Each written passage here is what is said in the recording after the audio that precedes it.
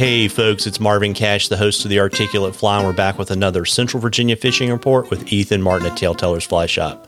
How you doing, Ethan? I'm doing great today. How are you doing? As always, I'm just trying to stay out of trouble, and we were talking before we started recording, and you know, your water's low, you're going to get a little bit of rain, but I don't know that it's going to be enough to get things where you would ideally want them to be, right? Yeah, it's been a kind of a weird spring so far, because like we did get some rain last weekend, and it bumped everything up, but it's still not quite what you would expect for springtime flows here. Like I fished a small stream yesterday, and it was definitely on the lower end of what I've seen at this time of year. So that could lead to some concerns in the near future. I mean, the fishing was still insane, but that that just comes with, you know, this time of year, and everything is looking up and temps are good and everything.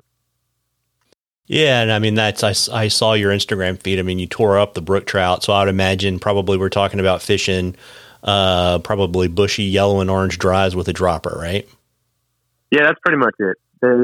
Yesterday was the first time I'd been out for brook trout in, like, I guess 3 weeks, because I've just been doing so much striper stuff, maybe a little bit longer. But, I mean, it was kind of ridiculous.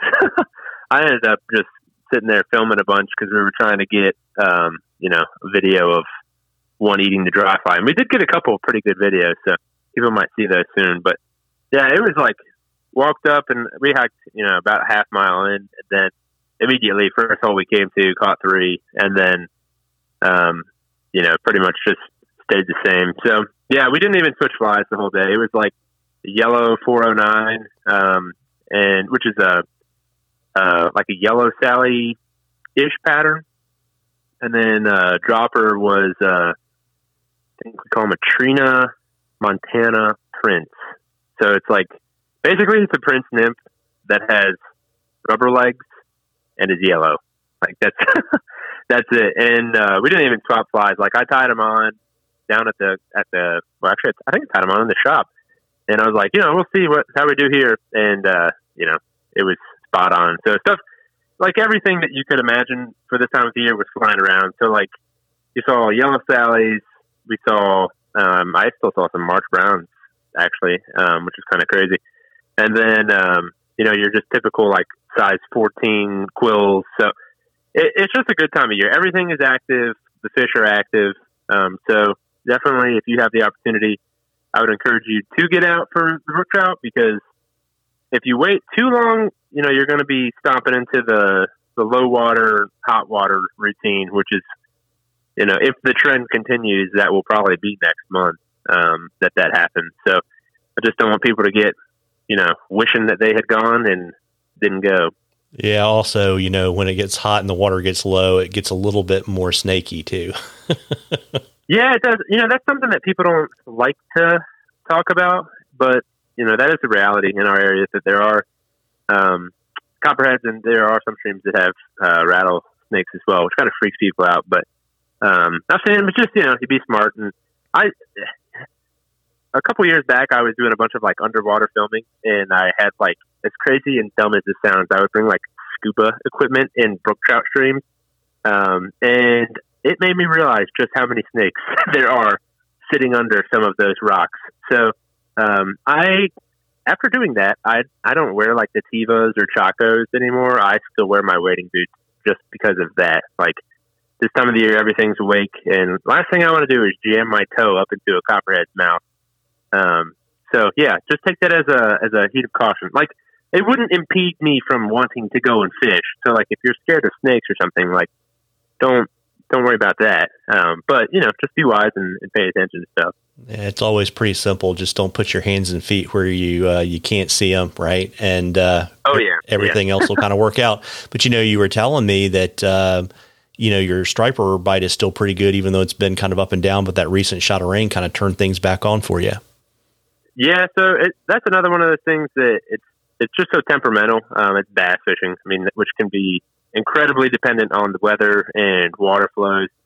And rain, you know, always pretty much makes fish put into a feeding mode. So it dipped down a little bit beforehand, but now it's spiked back up a little bit. So if you didn't have the opportunity to get out, I mean, I would say the same thing to you. Like it is not going to last long. So clouds or minnows and sink in line and chuck them at the bank.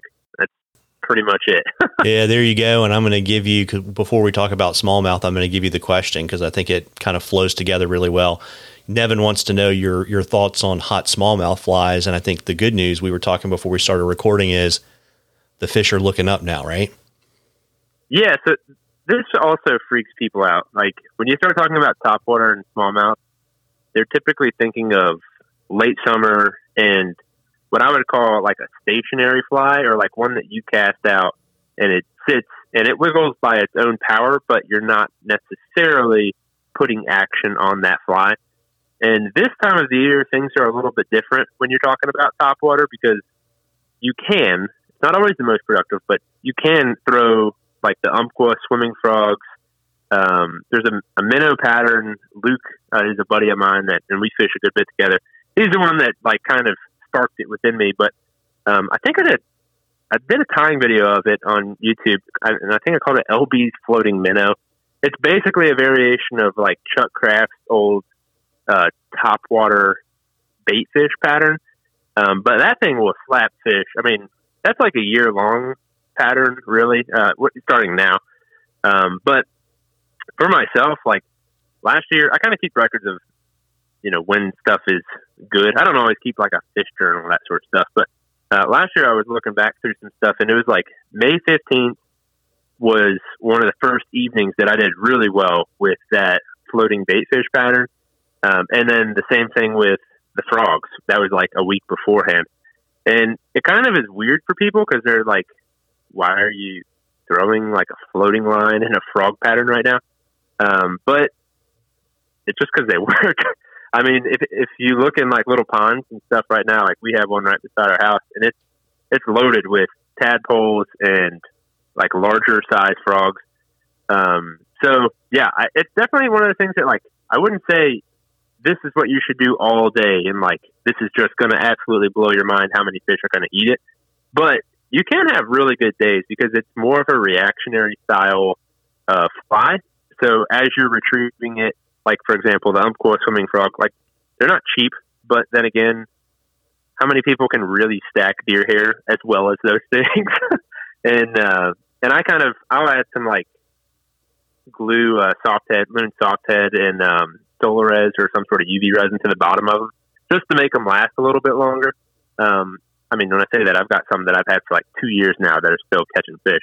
But it's literally just cast it at the bank or cast it at structure that you think a frog might be on or a fish might be under, and then retrieve it with just like 2-3 inch tugs. And you can do them quick, or you can try a little bit bigger of a tug. But that's some really good days with those. So definitely one of those things to, if you don't have a couple tied up already, then, get your hand at some deer hair and give it a whirl. But my preferred size for the James, like a size 6.